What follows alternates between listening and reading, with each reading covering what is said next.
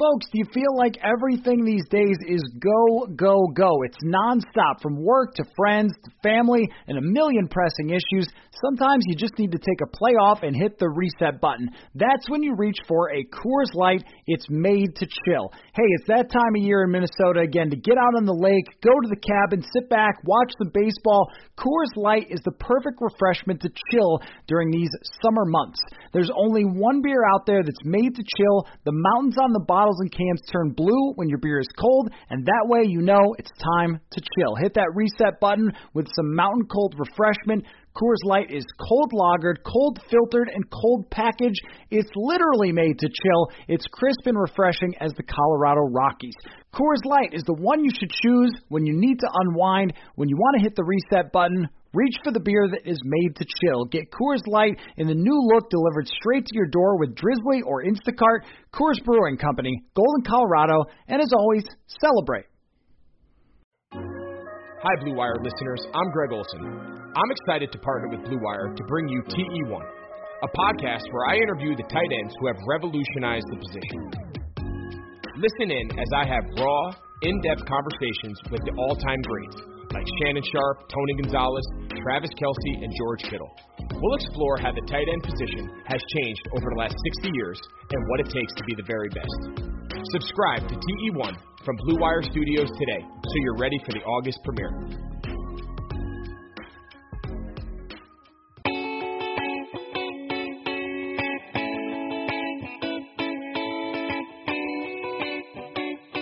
Oh, welcome to another episode of Purple Insider. Matthew Collar here, along with ESPN's Courtney Cronin. Courtney, we have a trade.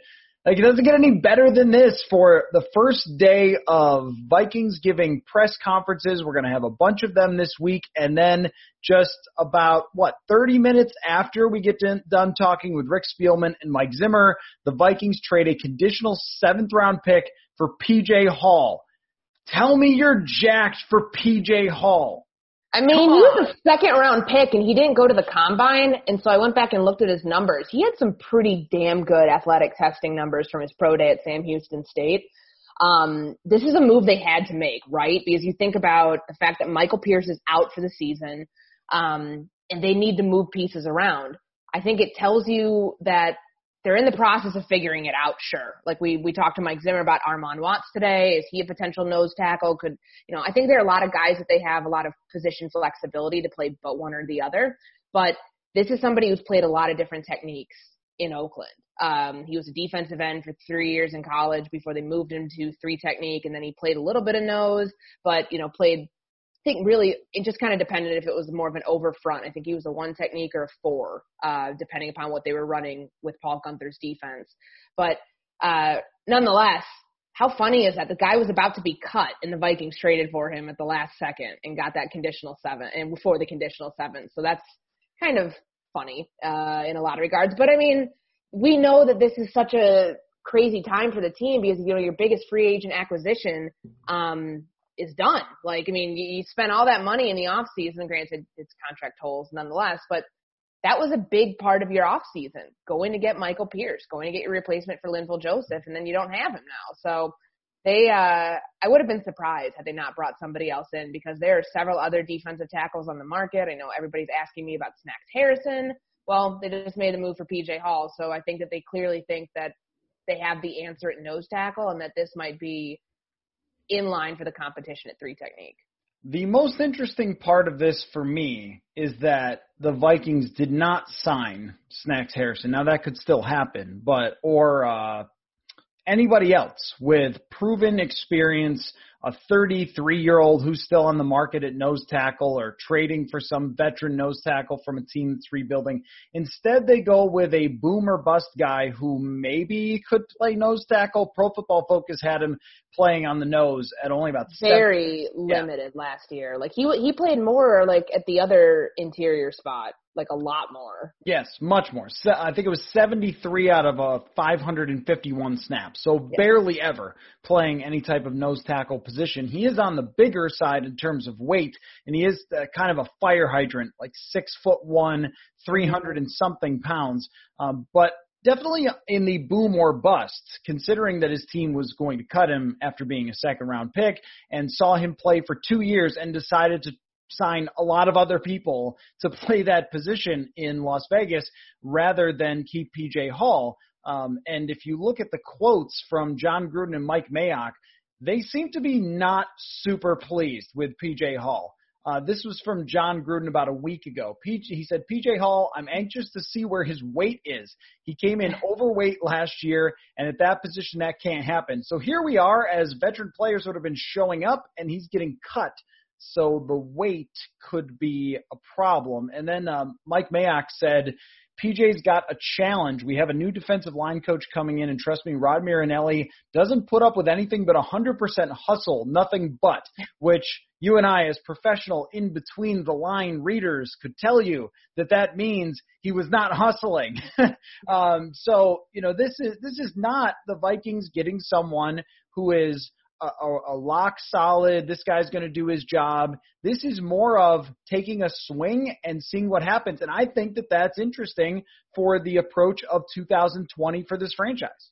Yeah, and I mean, it's what you have to do, right? Because you have to give yourself the option. If Mike Zimmer's saying this is not a year that they're going to concede, you have to shore up that defensive line somehow when you lose your big-ticket free agent. So this is not surprising at all. I do think that, given kind of the numbers game that they're playing right now, keeping the roster at 80 and giving this guy a shot, like in no way is he a lock for one of those starting jobs at either 3 technique or at nose, but he will certainly be in the mix there because I just think there's so much unproven talent yet that, this is a guy who's he's the same age as Jalen Holmes. He was drafted in 2018.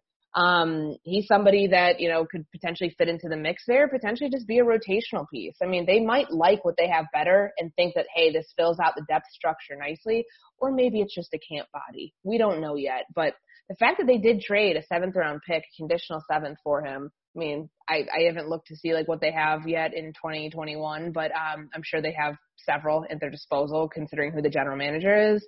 But I think that this is a necessary move. They're trying to figure it out. Mike Zimmer kind of hinted at it earlier when I went back and looked at the transcript when we were talking about Armand Watts and talking about Michael Pierce. He's like, not to get too into it, but we have a plan. This clearly is part of their plan somehow to figure it out.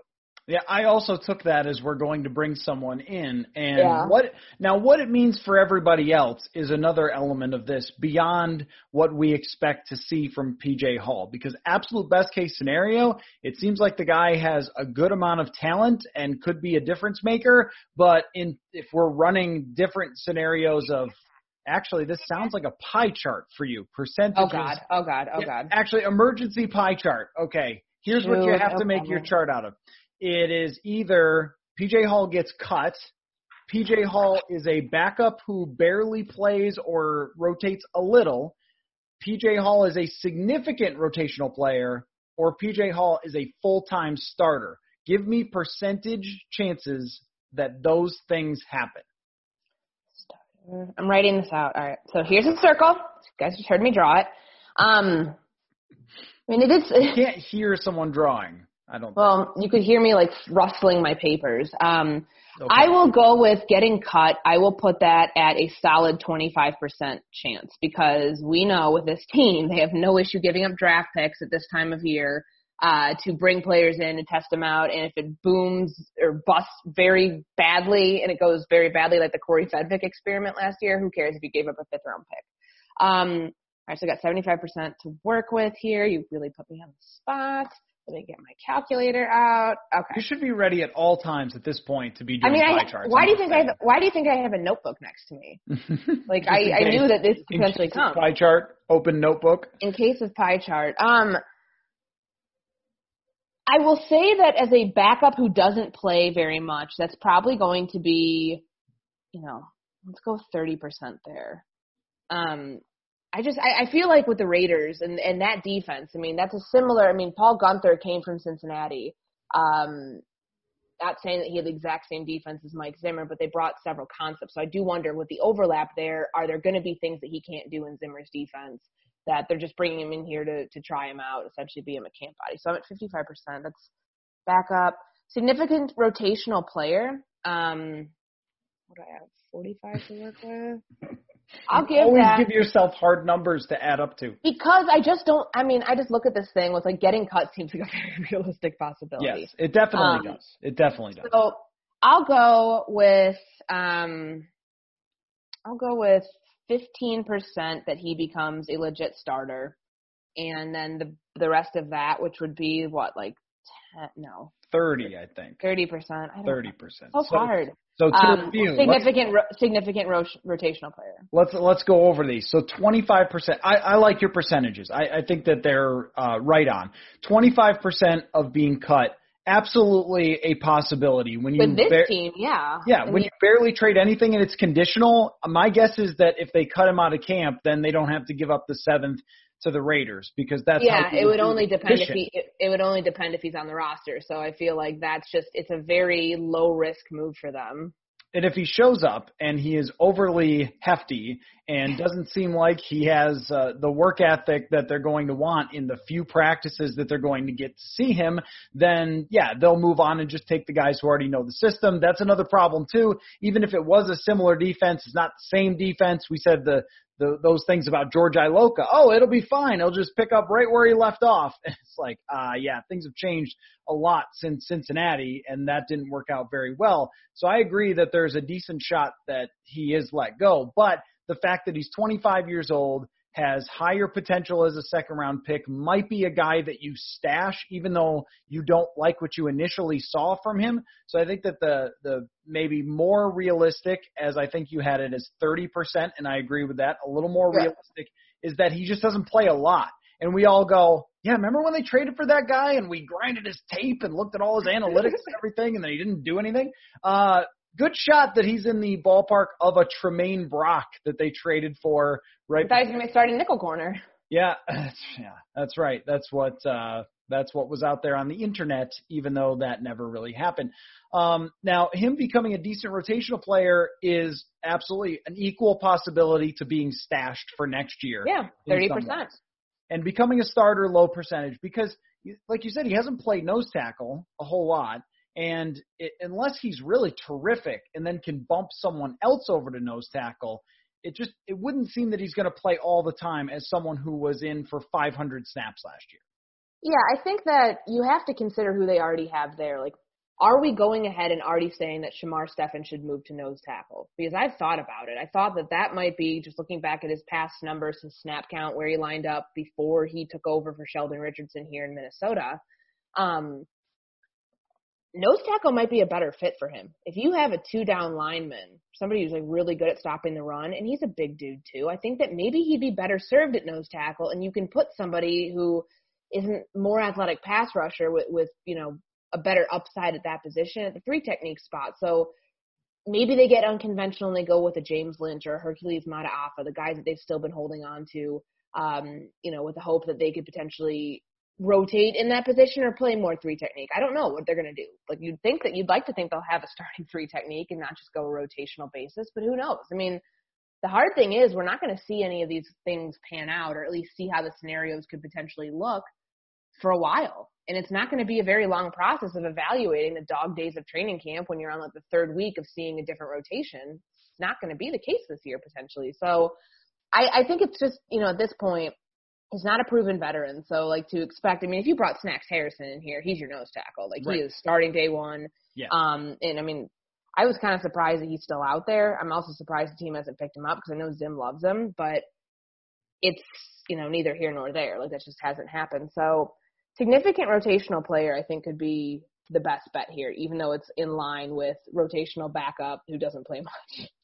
Shamar Stephen in 2018 with Seattle played a little over 200 snaps out of his 500-something at the nose tackle position. Yeah. And, when he was filling in for Linval Joseph in 2016, it was almost like, and I would have to go back and really look closer at this, but it was almost like they used a totally different type of strategy when they didn't have Linval in there, as opposed to having someone lined up over the center a lot, of just having the defensive tackles on either side. Now, I would have to really study what happened, but when I looked at Shamar Stephen's numbers, in 2016, he did have to fill in for Joseph a couple times, but didn't line up in that pure nose tackle position very often, which makes me wonder if Zimmer will make a defensive line tweak here because he doesn't have really a true nose tackle. And once again, here we are, Armon Watts, come on down. Like, this is yours. It's there for the taking. He played the nose in week 17. He showed a lot,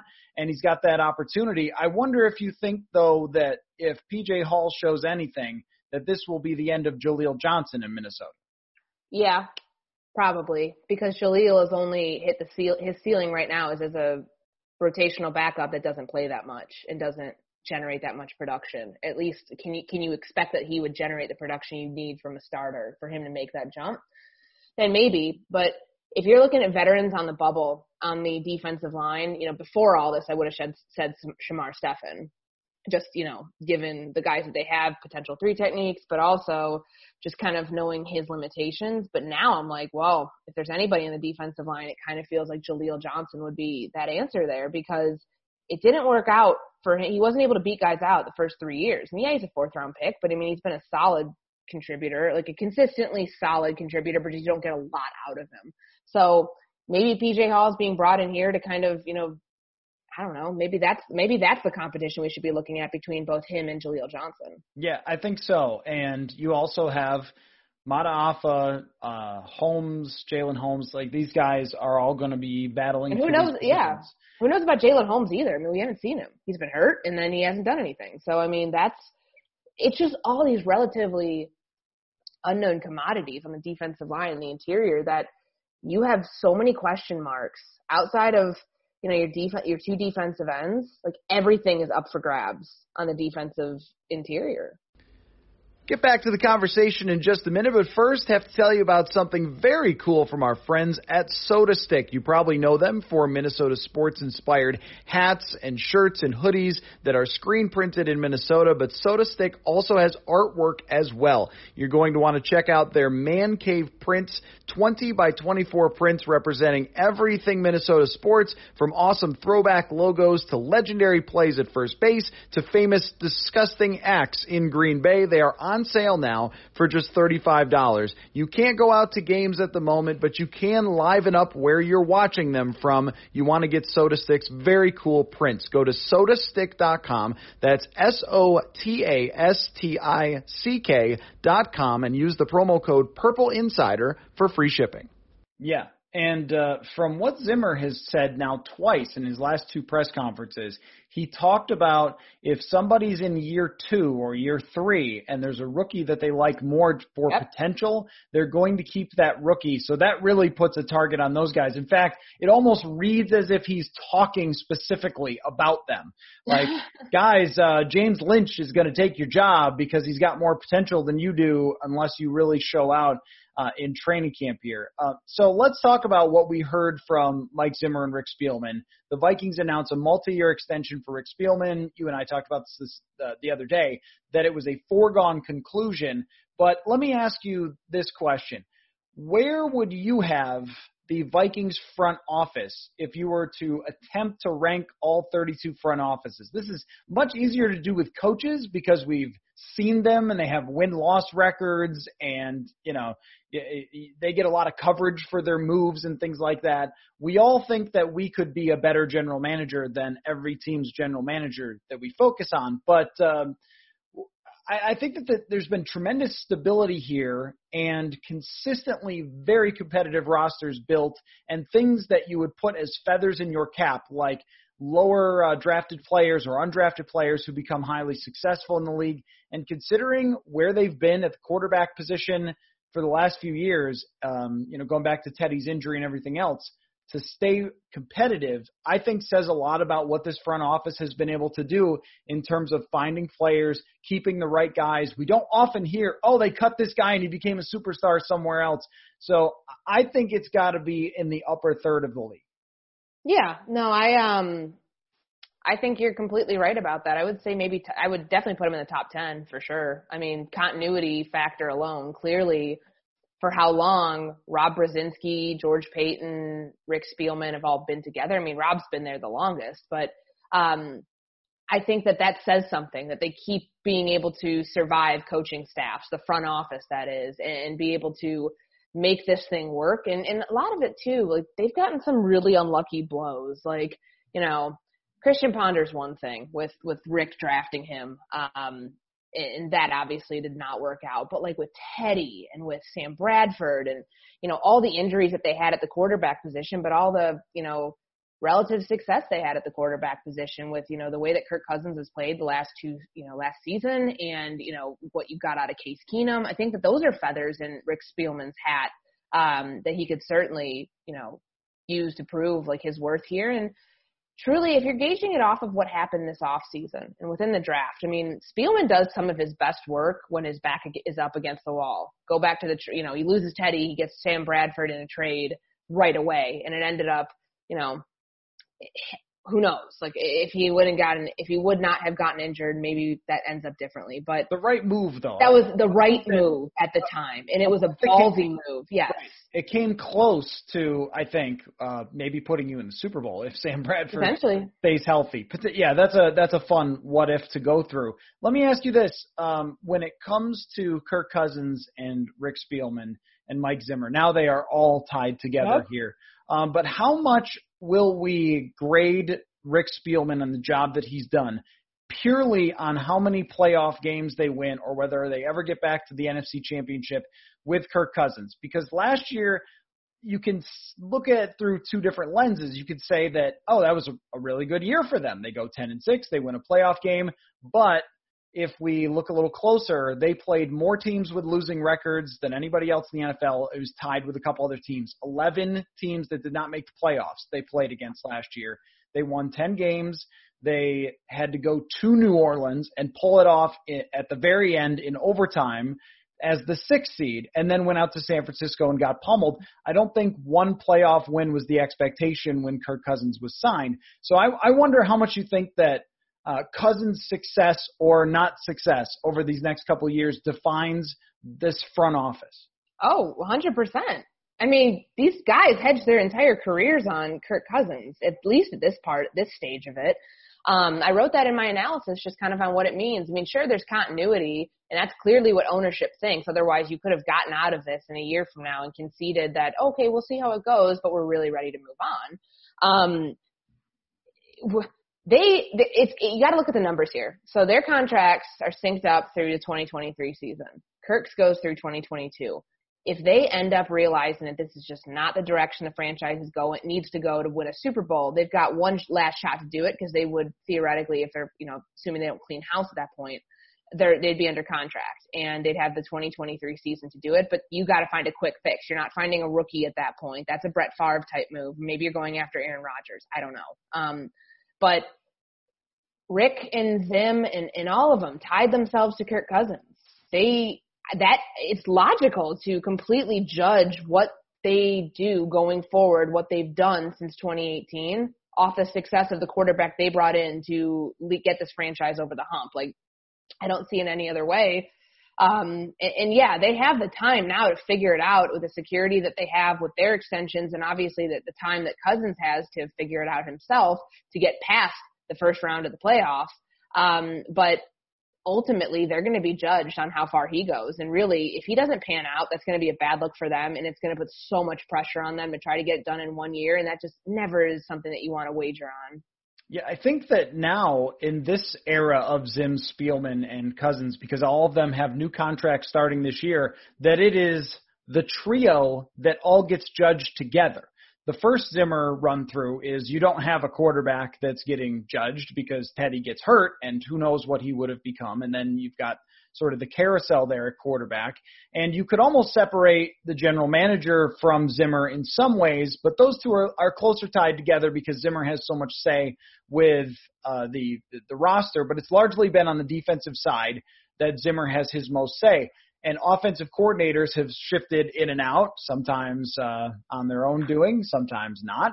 And now with Kubiak in his position, it's like everything is all solid with these guys, that it's all sort of starting at the same point. Kubiak's your OC, Zimmer extension, Spielman extension, Cousins extension. Now it is sort of the new era or turning of a different page in which they will all be judged together as a unit as opposed to sort of individually, well, Zimmer did this well, Spielman did that well, that kind of thing. I feel like they've been judged together, though, for a long time. Maybe Zimmer got here in 2014, and I wouldn't say they were judged together right away, but they've been really, let's say, ever since 2016, 2015, the playoff year, that's been the start of their little marriage together. And for better or for worse, those two are linked together. I found a kind of an interesting stat with the list of coaches and GMs who have both been with the same team since 2015. So that was 1 year after when Zim got here.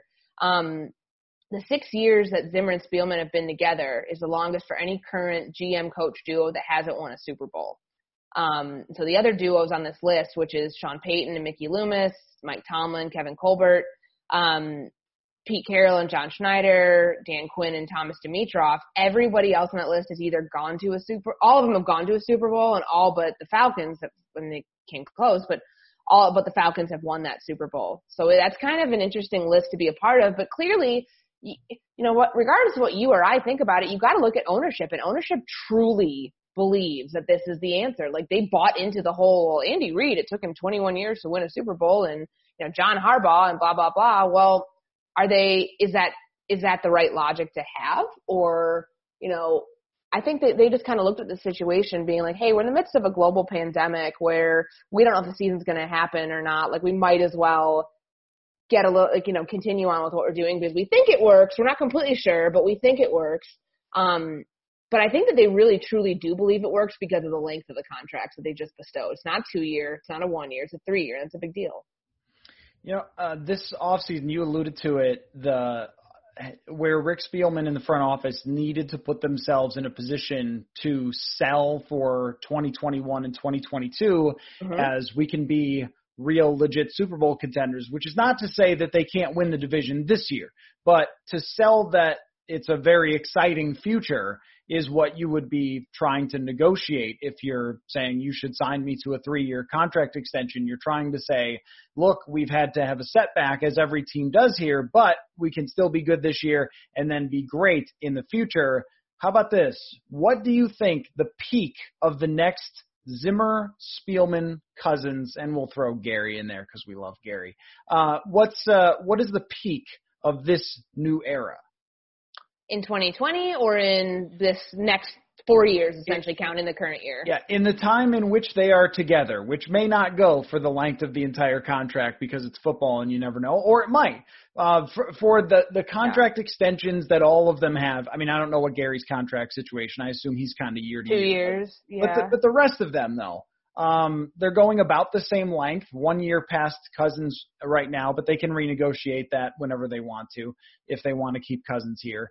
Do you think that in this next era of Zim Spielman that they reach the playoffs and that's it? The NFC Championship?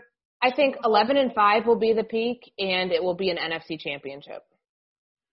I don't honestly know if this is a Super Bowl team. I can't tell you with this defense yet. I probably need a little bit more time if I'm going to go crazy like that. But I think that this offense is capable if it gets another year with, Justin Jefferson to where he's going to be at his sophomore season in the NFL and, everything else. Get Ezra Cleveland in at left tackle. If you can get an offensive line that is, something that's, eluded them there in these last few years. And it's not like they haven't tried. People, when they want to play GM, always like to, crap all over Rick for the offensive line. They've made moves. Some of them haven't worked out, but they've made moves.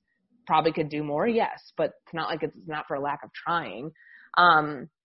But I think an NFC Championship is the bare minimum here. If you're giving somebody this much job security, but also beyond that, you're building yourself up for the future. When he got 15 draft picks in April, those 15 weren't necessarily, you're not thinking, okay, these 15 are going to be awesome this year. Hell, they might not even sign all 15 to the roster. But you're thinking, I'm building for the future right now. I need to show the front office, look what I did. I didn't have a lot of cap space to work with in free agency. We don't know what's going to happen with the COVID pandemic because in April we really didn't have any idea. And now it's okay, we have the pieces in place for the future. This year, if you win, everything is gravy. If you don't win, though, it's not the end of the world because we're set up for 2021 and beyond. I mean, I definitely think that that's the approach that they took and is the right one considering where they're at, is to remain competitive if you can, but not go crazy trying to cut people and sign free agents to fill their spots and be desperate, because when you're desperate, you end up with a 4-12 type of season. A lot of times, even the team that desperately spends the most in free agency ends up as a team that's a major bust for that year, because, you know, I think that free agency is usually pretty dangerous to spend in. The prudent way is usually maybe a star in free agency like Sheldon Richardson or Kirk Cousins, but when you're overspending on older players or something like that, you put yourself at a lot of risk. It is to draft 15 players and take your best shot and hope you land another 2015 draft. I look at this as it can go one of two ways. It will either go that they will be exactly what they were last year, which is good, competitive, they win some, they disappoint you at times, and that's it. Or it probably goes in a bad way, that the drafts over the last 2 years do not hit like they did in the past, and then we're talking about, well, eventually you've got to rebuild in the post-Kirk Cousins era.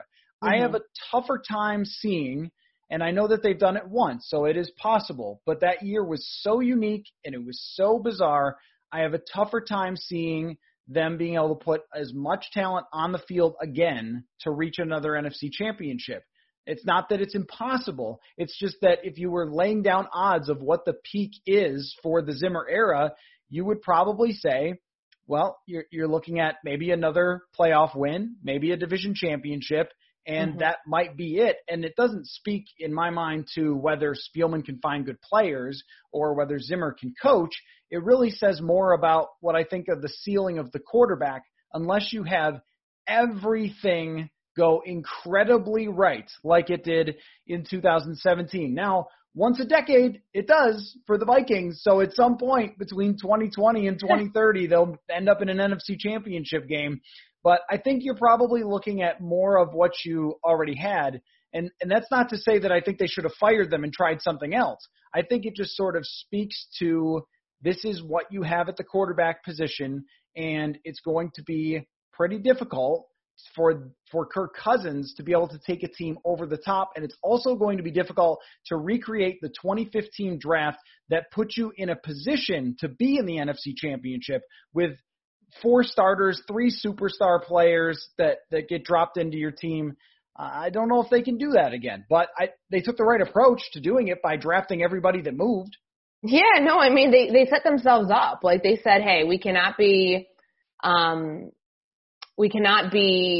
where we're at 2 years ago, 3 years ago, whatever it was, whatever year they wanted to base it off of, like in 2020. It just wasn't going to be possible. They had too much roster turnover.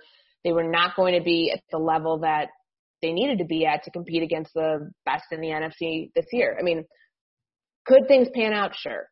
But and nobody's going to say it like out loud, but you have to kind of concede that this is a player development year. This is essentially a rebuild year, like a soft rebuild, not entirely. The offense is clearly ahead of the defense. Like even though like nobody's been out there and we haven't seen anything, like it's just very obvious where things stand with the offense compared to where the defense is right now. But, you know, that's why they gave themselves, like they built this thing to be like, hey, this is the best we could do right now.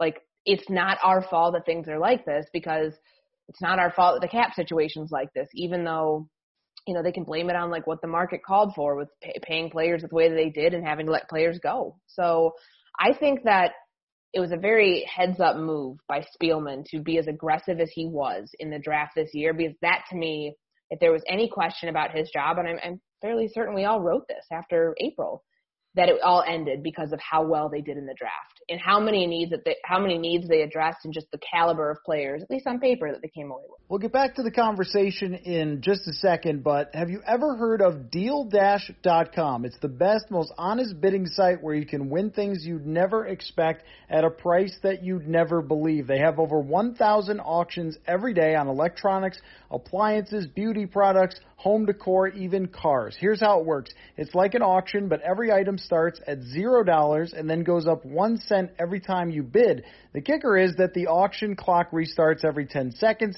That means every time you bid, everyone else has 10 seconds to answer or the item is yours. If you go ahead and buy now, Deal Dash is offering up our listeners 100 free bids upon sign up on top of their other discounts. Go to DealDash.com and use the offer code INSIDER, DealDash.com.fm/insider. That is DealDash.fm/insider. And it was quite a change in the feeling after the draft from before the draft. Before the draft, we were saying, what exactly are we doing here? You sign a nose tackle, you franchise Anthony Harris, you try to trade him, but you can't trade him. And what's your real direction here? Are you rebuilding? Are you not rebuilding? We didn't know. Yeah, you trade away Stephon Diggs, which feels like rebuilding, but then you sign a very expensive nose tackle, which sounds like win now. And it was kind of teetering there. And then when the draft came around and they nailed the draft, now we'll see long term whether it's actually nailed or not. But in terms of the process, they did the best job that they could have done. I mean, you go through pick by pick and you say, where would I even question any of these picks? Ezra Cleveland was supposed to go higher. Cam Dantzler was supposed to go higher. Gladney and Justin Jefferson were exactly where they were supposed to go. They were their biggest needs. There were no head scratchers on draft night. And then there's another 8 players who could be interesting for the future with a coaching staff that consistently finds ways to turn those projects into very good players. So they have set themselves up for a very good future. I just wonder if you're kind of capped where you are with the Kirk Cousins that we all know now, that we're not going to be asking anymore, what is Kirk Cousins really? Like, we know exactly what he is. And it's sort of interesting to me that the Zimmer and Spielman contract extensions go 1 year after Cousins. So if you do go 10-6, 9-7, 8-8, and first round out or something, you get into 2022 and you could potentially draft a new quarterback and have Zimmer and Spielman say, hey, 3 more years for us to get a new shot with this other guy that we just drafted. How patient is ownership going to be? Because at this point, they've said, their actions have said, we believe that this is what we need, like time, essentially. They just need time to see their vision through. How much more? I mean, they keep throwing money into this thing. It's been 15 years since they bought the franchise, and all of them thought they would have won by now. So, I mean, patience will start to wear thin, I think, if the excuse of we just needed time to get this thing back going doesn't work. So like you and I have talked about, the expectations are for 2021. Yeah. So if that doesn't start panning out then the heat starts coming on for 2022. And if that doesn't pan out, then you're looking potentially at cleaning house going into that final year, because as we know, you're right, like contracts in the NFL we don't always see them through. Yeah, I mean, this is so far off in the future, it's weird to think about, but I kind of like thinking about it, is if Kirk Cousins goes, let's say 9-7 this year, 2021 is big expectations, and they kind of pull a 2018 and go 8-7-1, or maybe there'll be 17 games by then. That's going to throw off my brain. Gosh, that's wild. Let's see, 8-1, we'll say. And Cousins is just the same quarterback, but you get a top defense again. And all these players that Spielman has drafted with his 700 draft picks, they turn out. And your offensive line is suddenly good and so forth. And Justin Jefferson's a superstar. It's just that your quarterback couldn't quite get you over the hump. Then they might have a case to say, let's try somebody else, and we're worth it because we did our jobs. And that's, way, way off in the future. But I have been thinking about that with just the length of the deals going 1 year past where Kirk is. Oh, yeah. I think that it absolutely has something to do with that, for sure. How about one more pie chart from you? I've got one more pie chart to ask for this episode. If you can handle it, if your brain can process 100% and breaking it up into several different things one more time. Okay. I want you to give me percentage chances that the NFL never gets to week 1, that this turns into a bleep show right off the bat. Everyone gets COVID and they shut it down in a week, that we never even cover a practice. So, or we cover practices, but then that's how everyone gets COVID. So that's one option. Option number 2 is that we get to week 1, we play the first couple of weeks, then everyone gets COVID, and we have to shut the league down. Option number 3 is that there are some delays, like baseball has gone through, but we get through the season. Like we have a couple of weeks off maybe that we didn't expect, but it happens.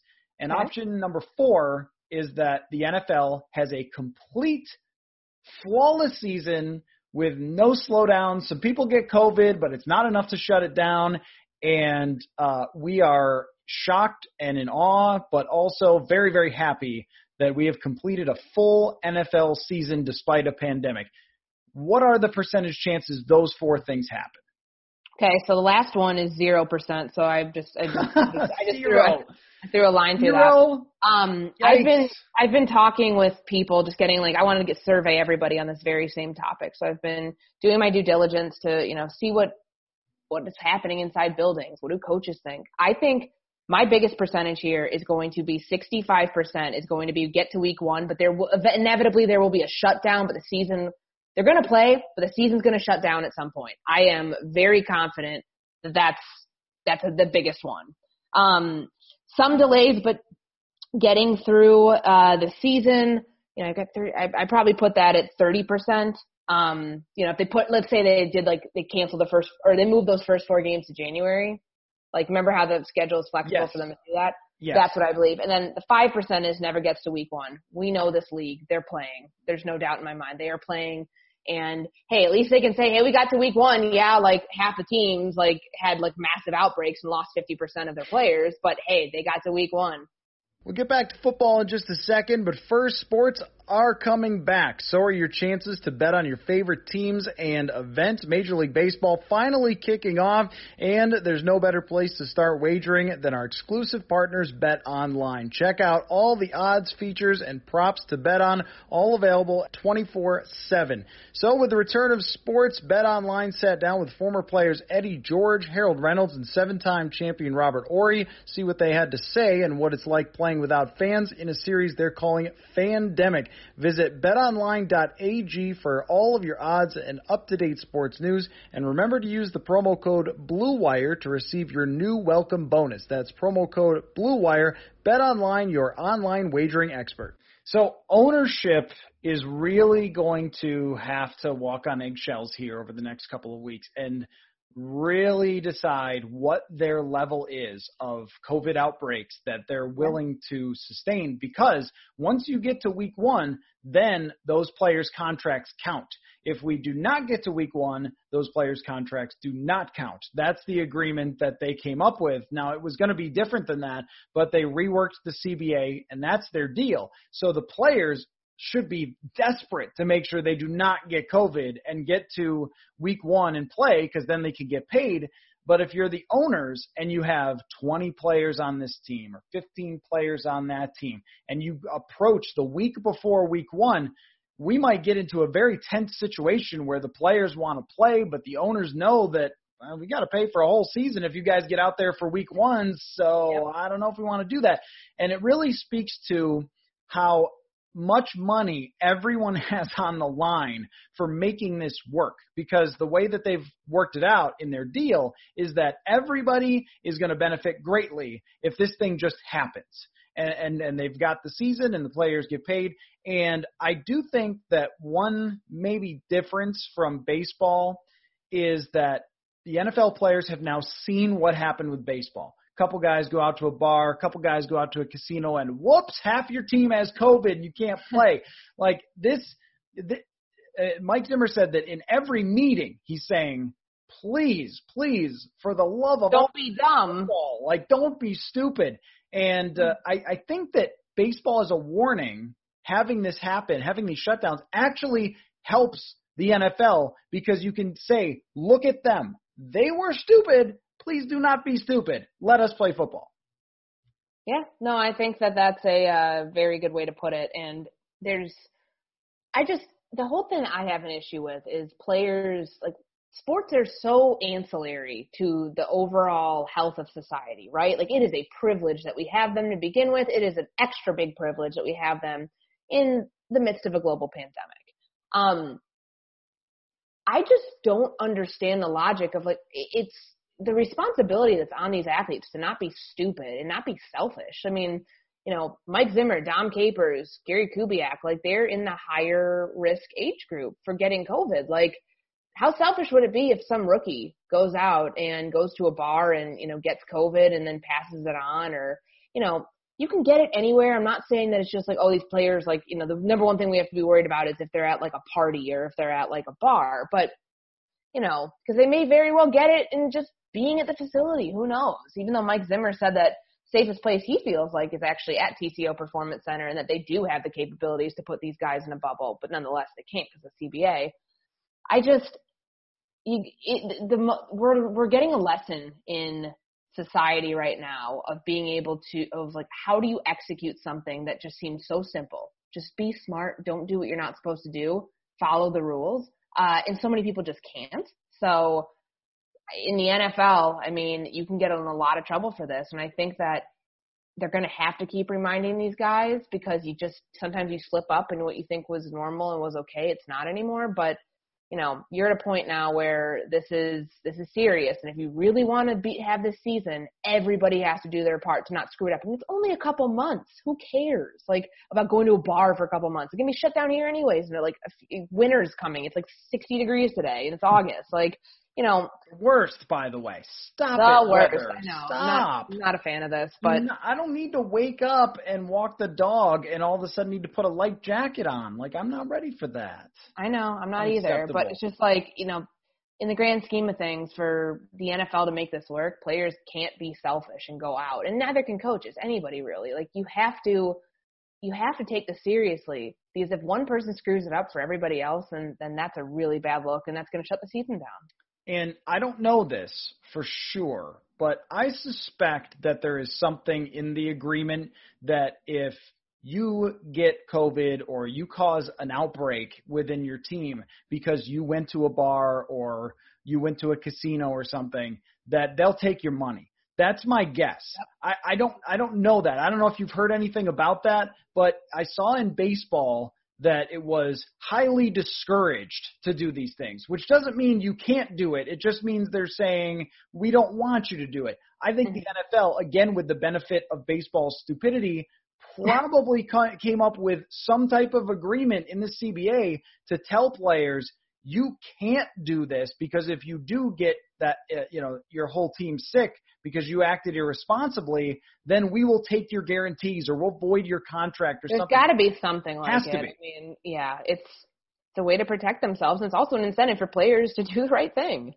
Right. And, they're battling with a lot of different things. I've seen some NBA players. I've seen some NFL players, Instagrams of misinformation type of things of, oh, this is a conspiracy or whatever else. That's another thing they're battling against. And the only play for them to really make sure that the message gets through is, if you don't follow these things, we're going to either kick you out or we're going to take your money or whatever, because sometimes it has to be the threat in order to keep everybody safe. Society kind of works that way, right? So was there anything else that you took away from Zimmer and Spielman today in their 49 minutes of total press conferences? I think just like the overall approach that they're taking to this season, like they realize, coaches can be stubborn and not want to change and not want to do anything that has not been a part of their routine for however long they've been coaching. But Zimmer relying on Spielman and Spielman relying on Zimmer, I feel like this year more than ever, that is what's going to need to take place, and not have any sort of, I know that, and they say they agree on football things 99% of the time, but in that same vein, what's going to happen if things don't go right this season? If there is a shutdown, if there is, a situation where Kirk Cousins gets on the COVID list and they can't play him against Green Bay or, another big division rival, whatever. Like, I think that the relationship between those two, it has to come to a point where they figure, because this is the year where you start getting over the hump. I don't think you can wait until 2021 and concede like, oh, well, we're going to lose this year. Let's just keep the same culture, whatever. I think that those changes have to happen this year to set yourself up for the future.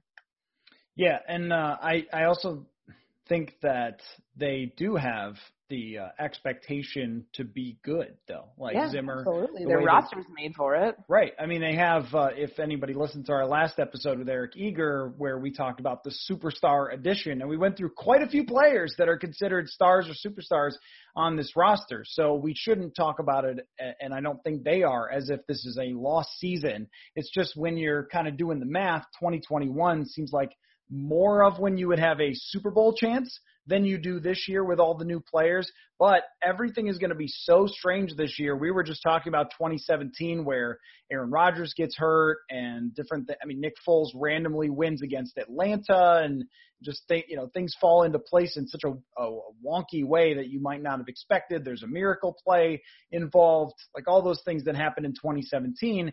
You never know when they can happen again, and this is going to be probably the weirdest season we ever cover in our entire lives. This might top, I don't know if it will. We're going to do some episodes on this at some point, but this might top 2010 for just how incredibly weird this thing could end up being. So anyway, well, we'll be here for it, Courtney. And I have to say, before we wrap up, great job on your pie chart. Pie chart, thank you. I appreciate that. I've been working hard. It's all about progress. It's all about getting better and improving. One day at a time. Oh, yeah. I can't wait to be back out there.